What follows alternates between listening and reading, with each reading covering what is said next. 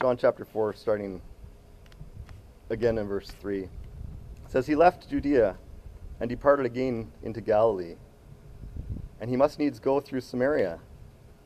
Then cometh he to the city of Samaria, which is called Sychar, near to the parcel of ground that Jacob gave to his son Joseph. Now Jacob's well was there. Jesus, therefore, being wearied with his journey, sat thus on the well, and it was about the 6th hour.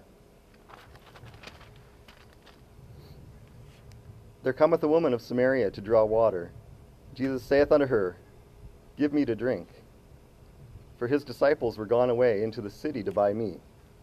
Then saith the woman of Samaria unto him, How is it that thou, being a Jew, askest drink of me, which am a woman of Samaria? For the Jews have no dealings with the Samaritans. Jesus answered and said unto her, If thou knewest the gift of God, and who it is that saith to thee, Give me to drink, thou would have asked of him, and he would have given thee living water. The woman saith unto him, Sir, thou hast nothing to draw with, and the well is deep. From whence then hast thou that living water? Art thou greater than our father Jacob, which gave us the well, and drank thereof himself, and his children, and his cattle? I'm going to just switch microphones, because that's terrible.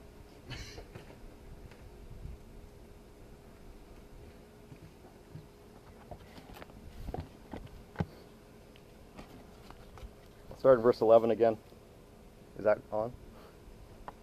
Yeah? The woman saith unto him, Sir, thou hast nothing to draw with, and the well is deep. From whence, then, hast thou this living water? Art thou greater than our father Jacob, which gave us the well, and drank thereof himself, and his children, and his cattle? Jesus answered and said unto her, Whosoever drinketh of this water shall thirst again, but whosoever drinketh of the water that I shall give him shall never thirst. But the water that I shall give him shall be in him a well of water springing up into everlasting life. The woman saith unto him, Sir, give me this water, that I thirst not, neither come hither to draw. Jesus saith unto her, Go call thy husband, and come hither. And the woman answered and said, I have no husband. Jesus saith unto her, Thou hast well said, I have no husband, for thou hast had 5 husbands, and he whom thou now hast is not thy husband. In that said thou truly. The woman saith unto him, Sir, I perceive that thou art a prophet. Our fathers worshipped in this mountain, and ye say that in Jerusalem is the place where men ought to worship. Jesus saith unto her, Woman, believe me, the hour cometh when ye shall neither in this mountain nor yet at Jerusalem worship the Father. Ye worship ye know not what. We know what we worship, for salvation is of the Jews. But the hour cometh, and now is, when the true worshippers shall worship the Father in spirit and in truth, for the Father seeketh such to worship him.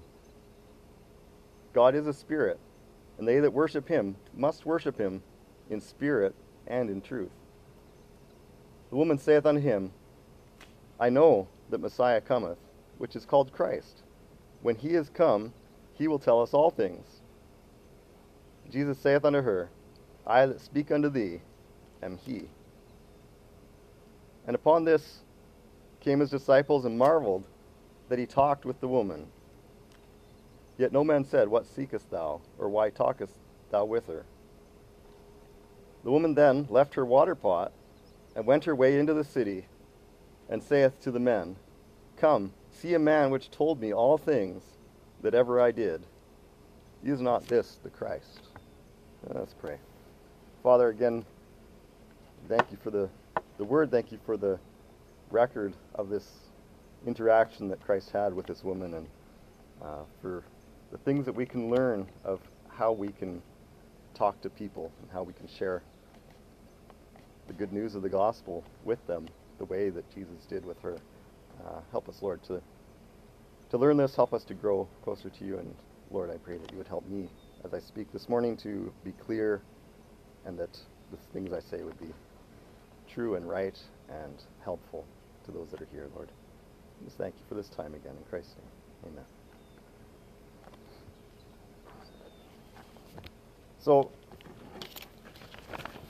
we've looked at different aspects of this over the last couple of weeks.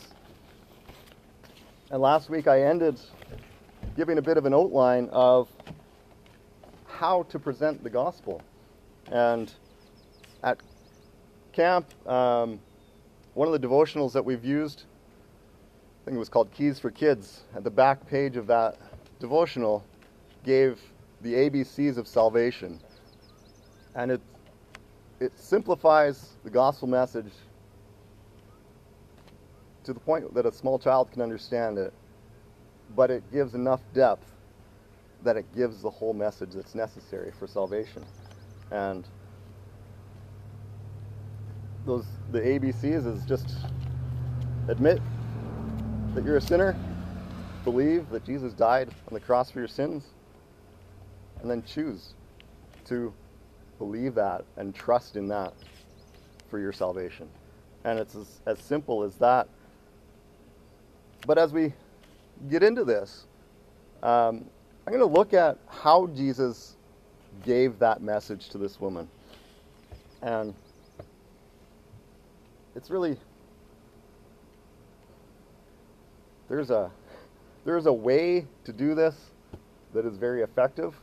Jesus was always very effective in the way that he dealt with people. And there's a way to do this that just turns people off. And I think we need to just be really careful in that, looking at the way Jesus dealt with people, the way Jesus presented that. I've discovered in trying to talk to people, there's a lot of people out there that are not interested in what we have to say as Christians because they've seen a lot of negative and they've seen a lot of things that made them not interested because of the way that people present the gospel, or what they perceive to be the gospel in any case. Just as we get going here, and this is kind of off the topic, but looking at this interaction and where it took place, Jesus showed up and he's sitting at a well, and then the woman comes to draw water. Does that remind you of any other Bible stories by any chance? There are 3 other women in the Bible who met their husbands at a well. And when we look at the Old Testament stories, we see Rebekah. Isaac wasn't himself present, but the servant was there and met Rebekah at the well as she came to draw water. Rachel was drawing water when Jacob met her. And then Moses' wife Zipporah was also coming to draw water when he met her at the well. And so these are some amazing stories of these people and the relationships and the things that took place at a well. And there's some chance that some of that took place even possibly at this very well.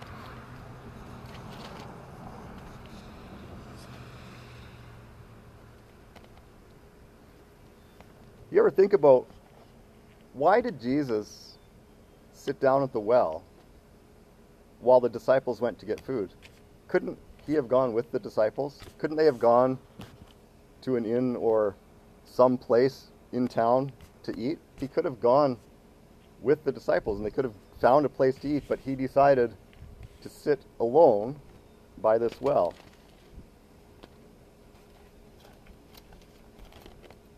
Jesus could have drawn a crowd if he had gone into town and started to speak in the town. Anywhere that Jesus went, it seemed there was a crowd gathered around him. But he chose to stay alone and have a one-on-one conversation with this woman. To me, that shows the importance of 2 things. Jesus did both of these things. He gathered crowds, and he spoke to crowds, and he preached sermons to these crowds of people. But he wasn't above having that one-on-one conversation with anybody. at any time. And if he could be alone with a person, he would deal with that person on that personal level. I've met preachers who, we were at a conference kind of thing, and there was a whole bunch of preachers, and this guy was a great preacher, but you try to go talk to him afterwards. You're sitting around the tables having meals, and I went to try to have a conversation with him, and he was the coldest, most impersonal person I've ever met in my life. Not like I never wanted to hear another sermon the guy preached after I actually met him in person. That's not how it should be. We need both. We need that personal interaction, and we need the group interaction as well. And so my point more is, yes, it's important to gather, to come and fellowship together and hear God's word preached, but it's important for each one of us to do the ministering to individuals, because not all of that can happen at this level. It needs to be at a one-on-one level. We need to all be out there reaching people in the exact way that Jesus is doing here. And that's why I want to talk about how he did that, to help us to think about that, to think about how to hone our skills, if you want to put it that way, to adjust our attitude in the way that we approach people, the way that we present Christ.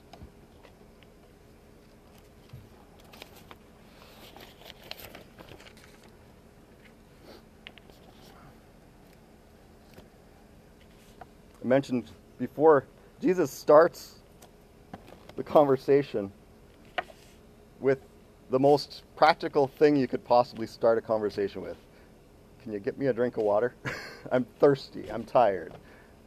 And it's just pure, worldly, physical, earthly.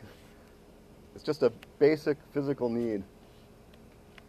A glass of water. He could have started this conversation with absolutely anything. And I'm terrible at starting conversations.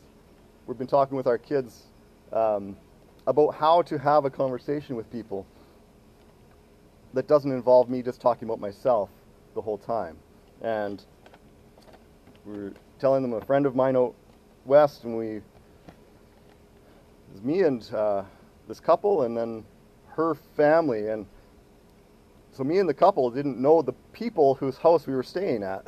We were having dinner at this house, and most of us didn't know who this couple was. And this friend starts having conversations, and I said I couldn't remember where he got the initial startup, whether it was a picture on the wall or something. It was something about NASCAR. And he starts the conversation by, you know what, I don't know anything about NASCAR, but there's NASCAR, and then there's this other kind of racing. Well, what's the difference? Why do you like this over that? And you know what? That was the end of the need to try to start a conversation, because the guy is now talking about the thing that he really loves to talk about, and conversation just flows from that moment. There's a friend, a pastor, that I'm friends on Facebook, and he'll post, occasionally, he'll just post something like that. It's a worldly, earthly example, a story, a start of a conversation. And he does exactly what Jesus does, is uses that as a way to turn the conversation toward the gospel. And I'm just going to I printed out one example. I went back a couple months and found this one. This is cortisol, and this is exactly how his post starts. Cortisol. It says, "Good day, ladies and gentlemen. Lots going on, eh? Stressful times indeed. Cortisol is known as the stress hormone and is used during trying times of emotional upheaval. The bear looking at you as breakfast, having to work atop a 100-foot tower, the government announcing yet another draconian measure. You know, pick your poison." And poison it is when it floods your system unchecked. Cortisol triggers a sympathetic nervous response, fight or flight, that increases your heart rate, blood pressure, dilates your pupils, etc., etc. It gets you ready for action. It will also dump a bunch of sugar into your bloodstream for the same reason. But what if there's no banditos threatening your life? No impending tsunamis or polar bears ready to put you on the menu? You just heard that your spouse is sick, or that a friend is having a rough time. On top of that, the bills keep right on coming. You don't need a rush of adrenaline for these tasks, but the cortisol doesn't know this, so it responds. Every strength athlete knows that the brain can be tricked into an adrenaline response. That's why you see some lifters, arm wrestles, and such, hitting one another, yelling and inhaling ammonia. There is no hype to it. It's purely scientific. To the casual onlooker, it looks insane, but it can mean the difference between making or missing the lift. Most athletes, however, save this for competitions to prevent adrenal fatigue and emotional burnout. This brings us back to our topic at hand. You get stressed and you stay there. In spite of there being no immediate physical danger. You take a constant cortisol bath, which results in fatigue, depression, anxiety, premature aging, and a rut that is incredibly hard to break out of. 365 times, once for every day of the year, the Bible says, "Fear not," or some similar phrase. Peter the apostle said, "Casting all your care upon him, for he careth for you," in 1 Peter 5:7. The old saying is, "Did it ever occur to you that nothing ever occurred to God?" He knows all about it. He often places people in stressful situations so they will consider him. Have you considered him? Are you saved? Jesus loved you enough to die for you, was buried, and rose again to pay for your sins. If you'll turn to God with your heart and trust Jesus as your Savior, he will take you to heaven when you die. He will also be there to be a very present help in need in your physical life right now. Till next time. And I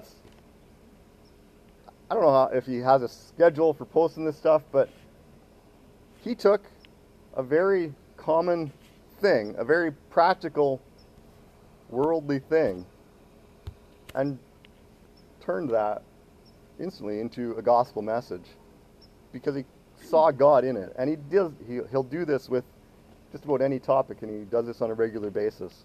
That's exactly what Jesus did. He takes the ordinary and turns it into something extraordinary, right? He takes something earthly and turns it into something heavenly. He takes something physical and he turns it into something spiritual. And that's the way we can start a conversation. That's the way that we can turn any conversation into a spiritual conversation. That we can break the ice into that conversation and make it possible to present the gospel in a natural way. Because it's just a part of the conversation that we're already having.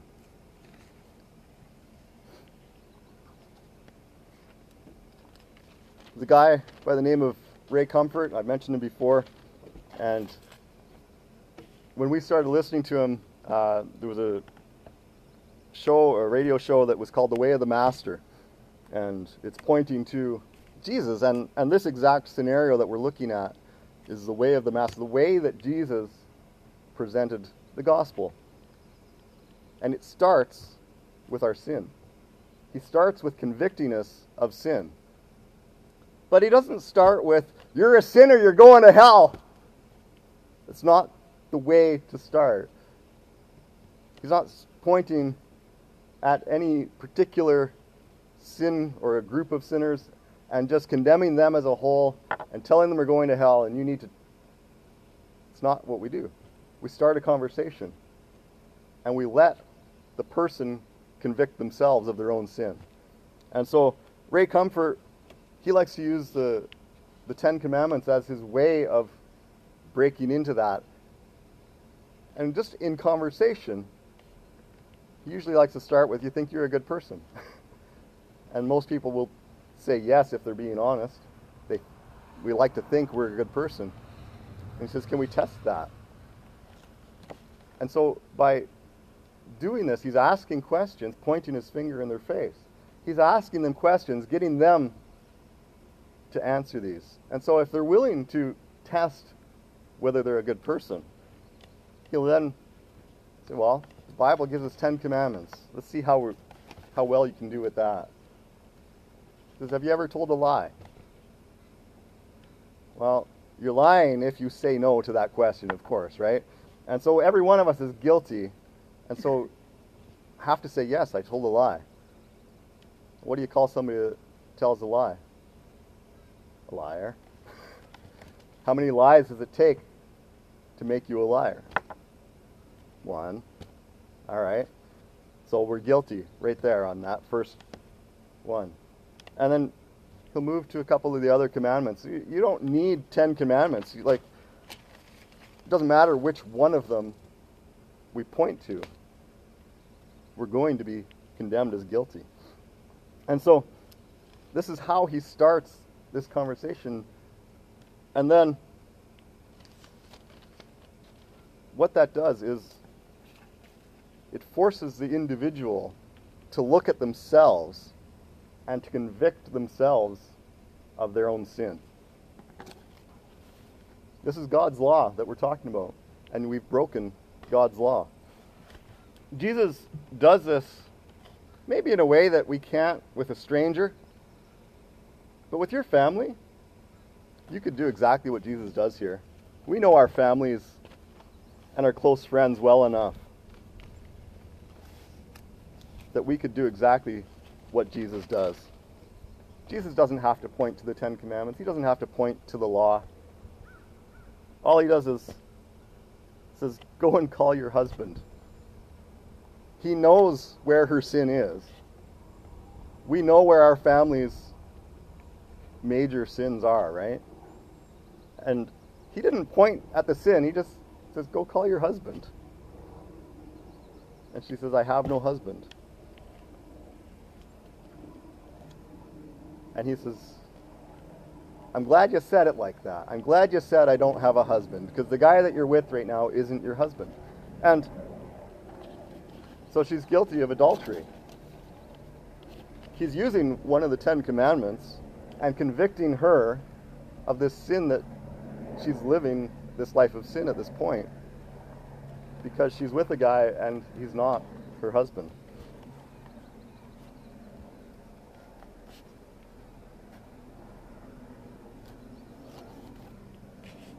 What was her response to that? The way that he did it, if he just called her an adulteress, if he just pointed his finger at her and called out her sin himself, what would her response be? It would be defense, right? She's going to back up and she's going to put up a wall and she's going to stop right there, and that ends the conversation. But when he let her walk herself through that process, she didn't carry on the conversation about the husband thing, but she's intrigued now. She's ready to hear the next step. It's like you can see the conviction in her, and the wheels are turning, and there's something to what this guy is saying.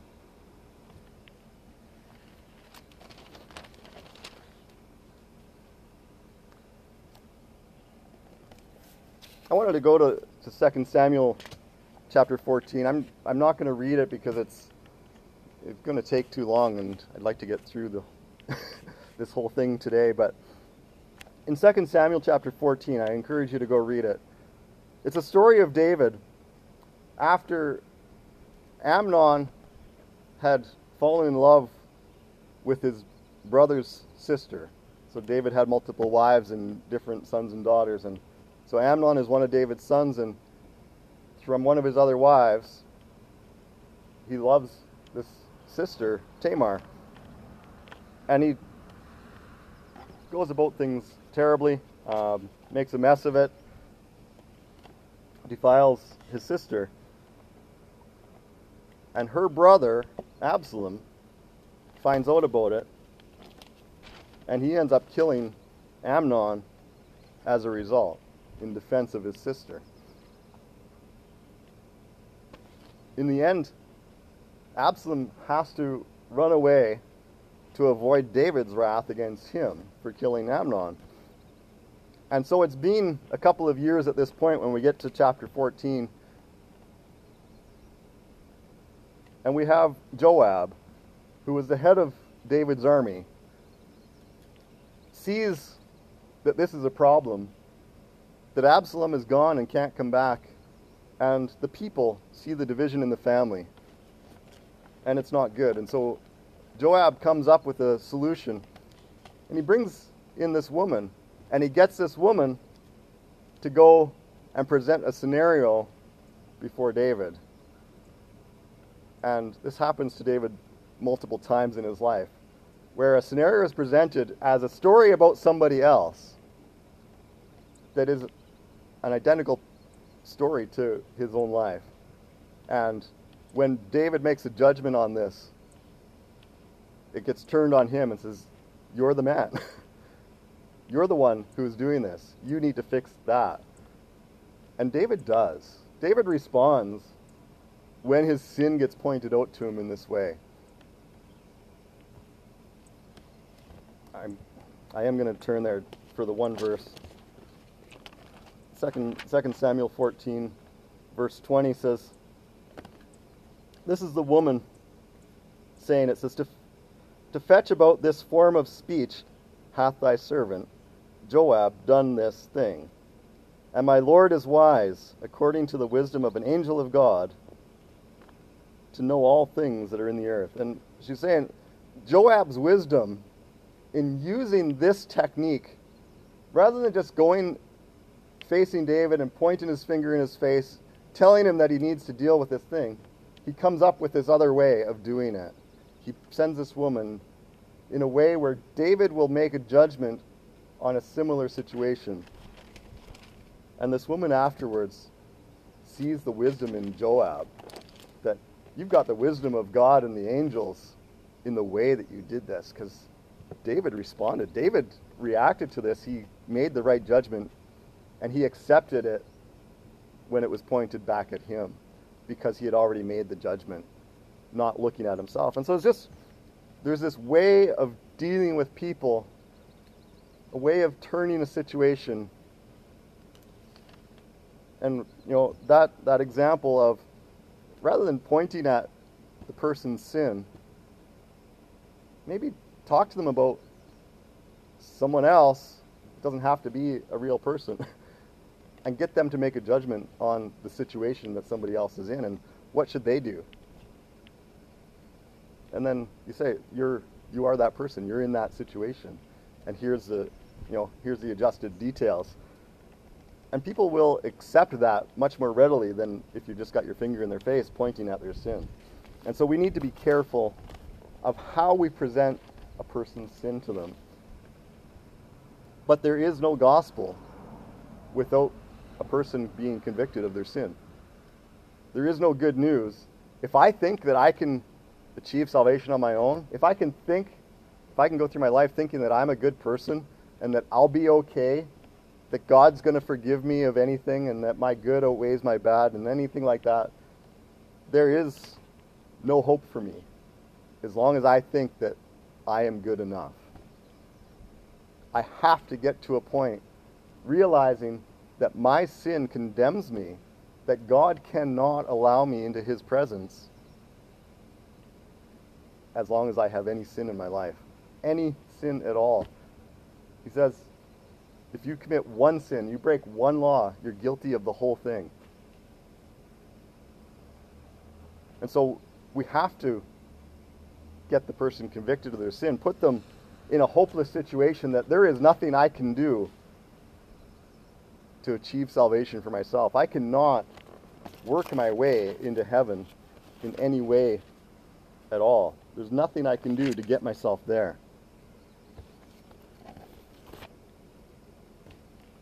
We're back in John 4, and you look at verse 20 to 24. It says, our fathers worship. This is the woman right after this. She says, I perceive that you're a prophet. You know, he looked into her life, and she recognizes that he can't know this unless God tells him this. And so she carries on the conversation. She wants to carry this further because there's some issues that she knows need to be dealt with. Our fathers worshipped in this mountain. You say that in Jerusalem is the place to worship. And Jesus answers, Woman, believe me, the hour cometh when ye shall neither in this mountain nor yet at Jerusalem worship the Father. She's all concerned. The people were concerned with the location. As I was looking at this, I was like, yeah, people today are concerned about the location, right? We're not gathering in the pews, and that's a problem to some people. But we need, Jesus says, it doesn't matter. The building isn't the thing that we're worshiping. There's no significance to the building. It's just a convenient place to gather. It doesn't matter where we worship. Malachi. I'll turn there. Malachi chapter 1.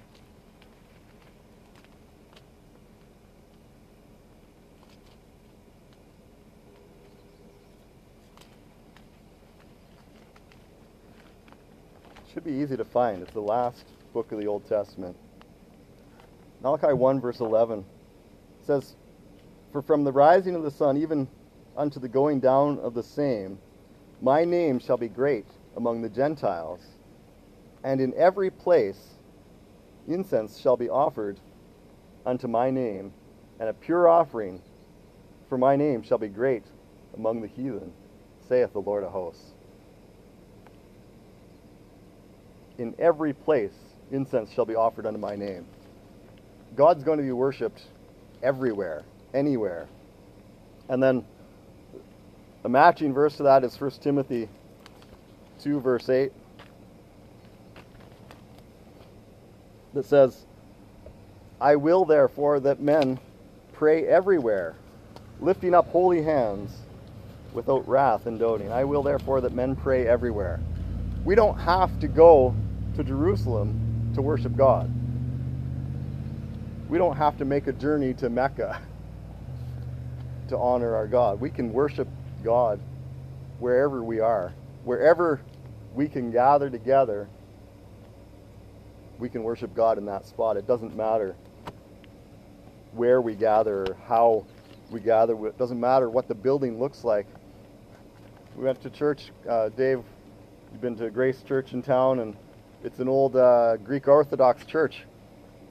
Big, beautiful church, nice roof things, and it's got this beautiful brass chandelier that hangs right in the middle of the church. And in general, there is a circle underneath that thing where there is nobody sitting in those pews, because if that thing comes down, you're in trouble. But it's beautiful. It's incredibly beautiful. There's only 2 of that chandelier in the whole world. Go to a Catholic church. Some of the guys from camp had been on this trip to Italy and Rome, and they were to these Catholic places over in Rome, and the gold and the artwork and just the beauty of these buildings does nothing, means nothing. You're absolutely no closer to God when you're sitting in those places, those beautiful, great big cathedrals, than you are sitting in a cow field. As long as you've opened up your Bible and you're actually worshiping God, learning of who God is, the place means nothing. There's no value in our location in the building. And that's what Jesus points her to, is the hour cometh when you shall neither in this mountain nor yet at Jerusalem worship the Father. Ye worship ye know not what. We know what we worship, for salvation is of the Jews. Jesus turns her attention away from the where and the how to the who. And the who is what's important. Who are we worshiping? Who are we learning about? And it's got to be the God of the Bible.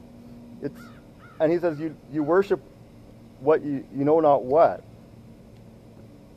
they've mixed up the heathen gods with the God of the Bible, and they've confused what the truth is. And so, Jesus spends a lot of time when he's dealing with the Jewish religious leaders correcting their doctrines. And yet to this woman, he says, you worship you know not what. We know what we worship, for salvation is of the Jews. He's saying the Jews at least know who it is that they need to worship. He's very critical of the Jews to their faces in dealing with the problems that they had. But to this woman, he says, you need that God. That is the God that you need to be worshiping, not these other gods. We need to be very particular on who that God is.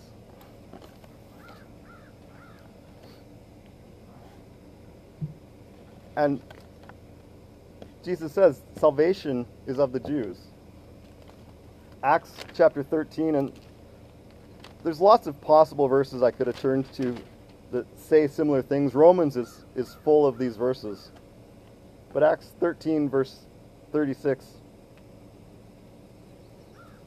Sorry, 26. It says, men and brethren, children of the stock of Abraham, and whosoever among you feareth God, to you is the word of this salvation sent. The children of the stock of Abraham. It's like the Jews. To you is the word of this salvation sent. Jesus was a Jew. Salvation came from the Jews, and it was first presented to the Jews. That is where our salvation comes from, is from the Jews. And so Jesus was very clear about that. And when he says that to her, I find it interesting that she automatically knows what the next thing to ask is. Verse 25 in John 4 says, the woman saith unto him, I know that Messiah cometh, which is called Christ. She knows that she needs to look to the Messiah. She knows enough Scripture. How many people in Canada or around most of the world, you guys might be a little different in some of the tribes that wouldn't have heard of who Jesus is, but there's a rare person that we would talk to on a day-to-day basis in Canada that doesn't know the name of Jesus. Most of them use it as a swear word, right? And so when we start talking about salvation and sin, those people, if they're ready and actually interested in salvation, they know that the next question is about Jesus. They can lead that conversation. And I've had that conversation with people as I've been trying to lead them through the gospel. They know exactly where I'm going. They actually know the gospel message. They just haven't been able to put it together in their own mind. She knows the Messiah is who she needs to look to next. Once I get the right God, the God of the Bible, Jesus is the next step in who it is. We covered A with convicting them of their sin, and B is this section, believe. I need to believe in one God, the God of the Bible, the one true God, as he is described in the Bible. And the second part of the believing is I need to believe in Jesus and who he is, the Messiah. So the woman, she says, I know that Messiah cometh, which is called Christ. And when he is come, he will tell us all things. And Jesus saith unto her, I that speak unto thee am he. And he just asks, like, you know that obviously she's putting this together. She knows he's a prophet. She's putting the pieces together. And she sees, and she doesn't argue with him. There's nothing else takes place here. It's like, I am him. And at that point, the disciples come back. And it says nobody says anything at that moment, but she gets up and she leaves. Verse 28 says, the woman then left her water pot and went her way into the city and saith to the men, come, see a man which told me all things that ever I did. Is not this the Christ?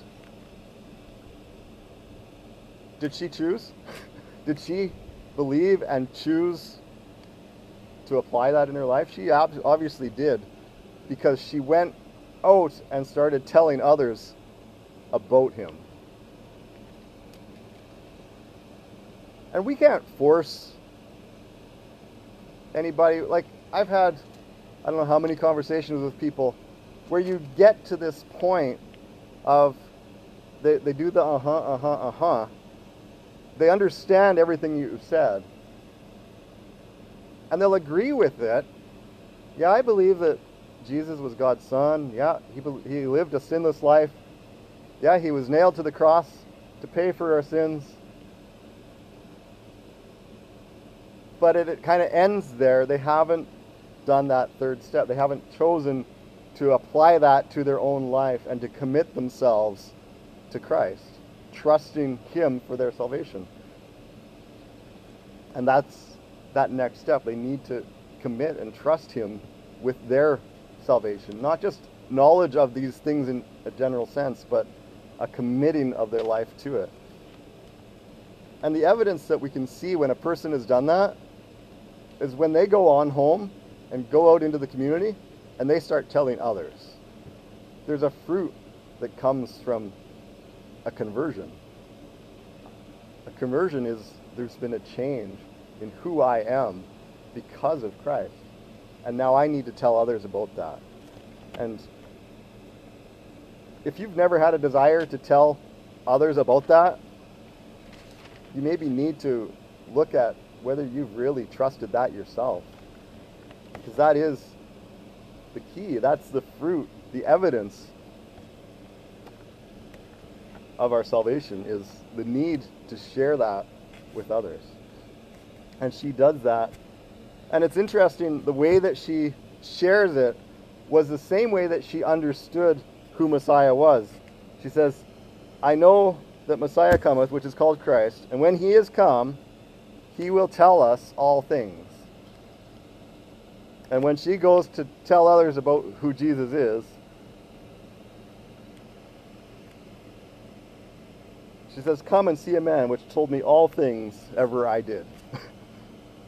He knows my heart. He knows all that I've ever done. He's only talked, we only see one little aspect of it, but to her, he knew everything. She knows that he is salvation. He is the Messiah. He is who she needed to trust in. That's who we need to put our trust in the same way that she has.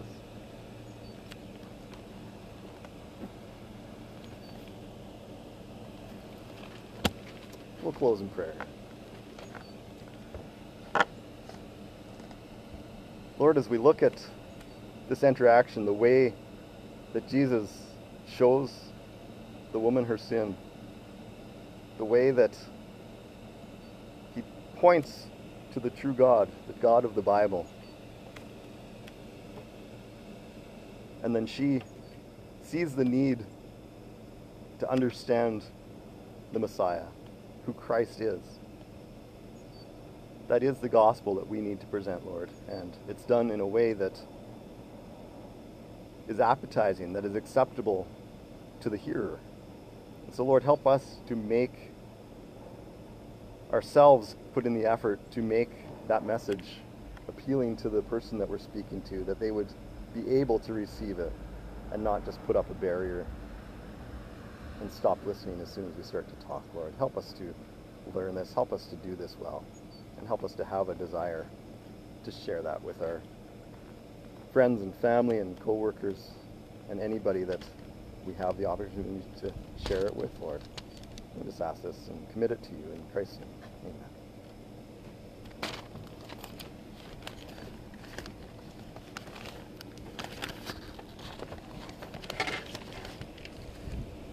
You want to turn to 257?